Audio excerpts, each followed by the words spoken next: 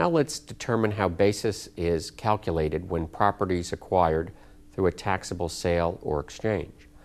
The original basis of property is generally its cost. Thus, in the case of a sale, the amount of cash paid or the purchase price determines basis. The rule is similar in the case of a taxable exchange. In that case, the cost of property acquired in such an exchange is the fair market value of property given in exchange for it plus any gain recognized. Let's look at an example. Taxpayer A acquires a building for $50,000 when the building had a fair market value of $100,000. She subsequently exchanges it for shares of stock owned by someone else, which would result in the recognition of gain or loss. The basis in the stock received by the taxpayer was $100,000. Her basis was derived from the fair market value of the property she gave up.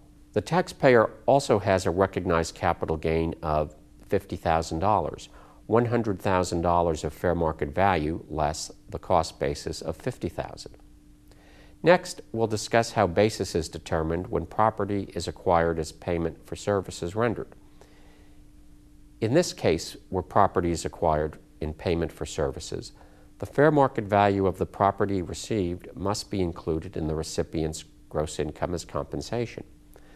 The amount reported as compensation, the fair market value of the property received, then becomes the property's basis, which is then used for computing subsequent gain or loss.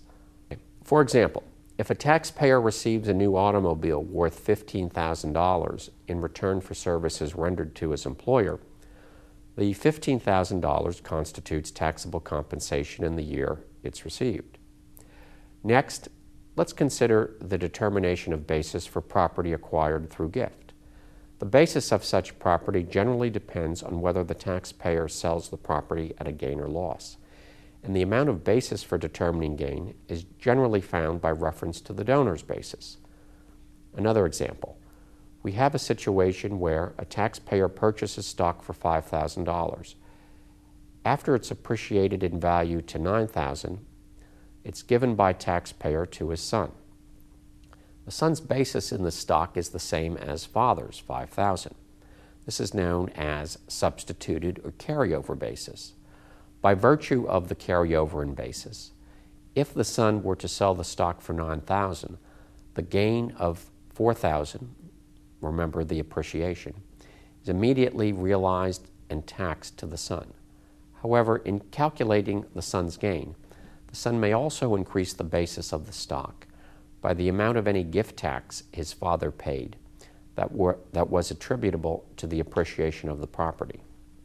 In this case, the son's basis can be increased by the gift tax, if there's any, attributable to the $4,000 of appreciation in the father's hands.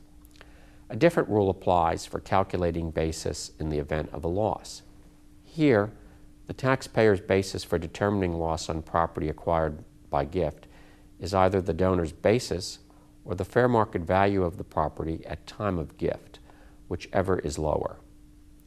Let's now examine how basis is determined for property acquired as an inheritance. Special rules apply for property acquired by bequest, devise, or inheritance.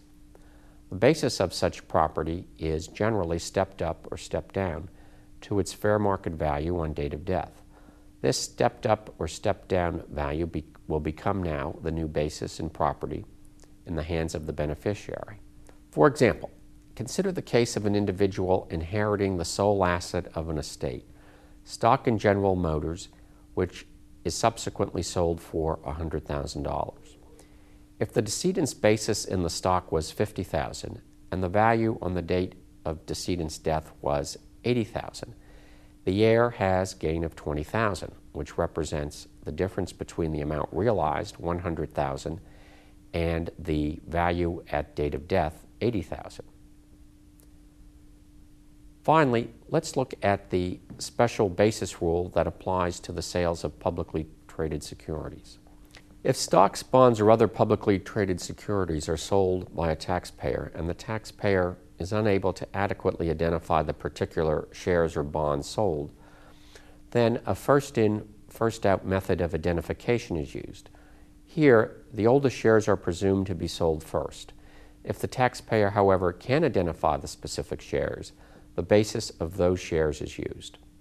When shares in a mutual fund are sold or redeemed, the taxpayer is permitted to use an average cost method for determining basis in lieu of either of the methods described above.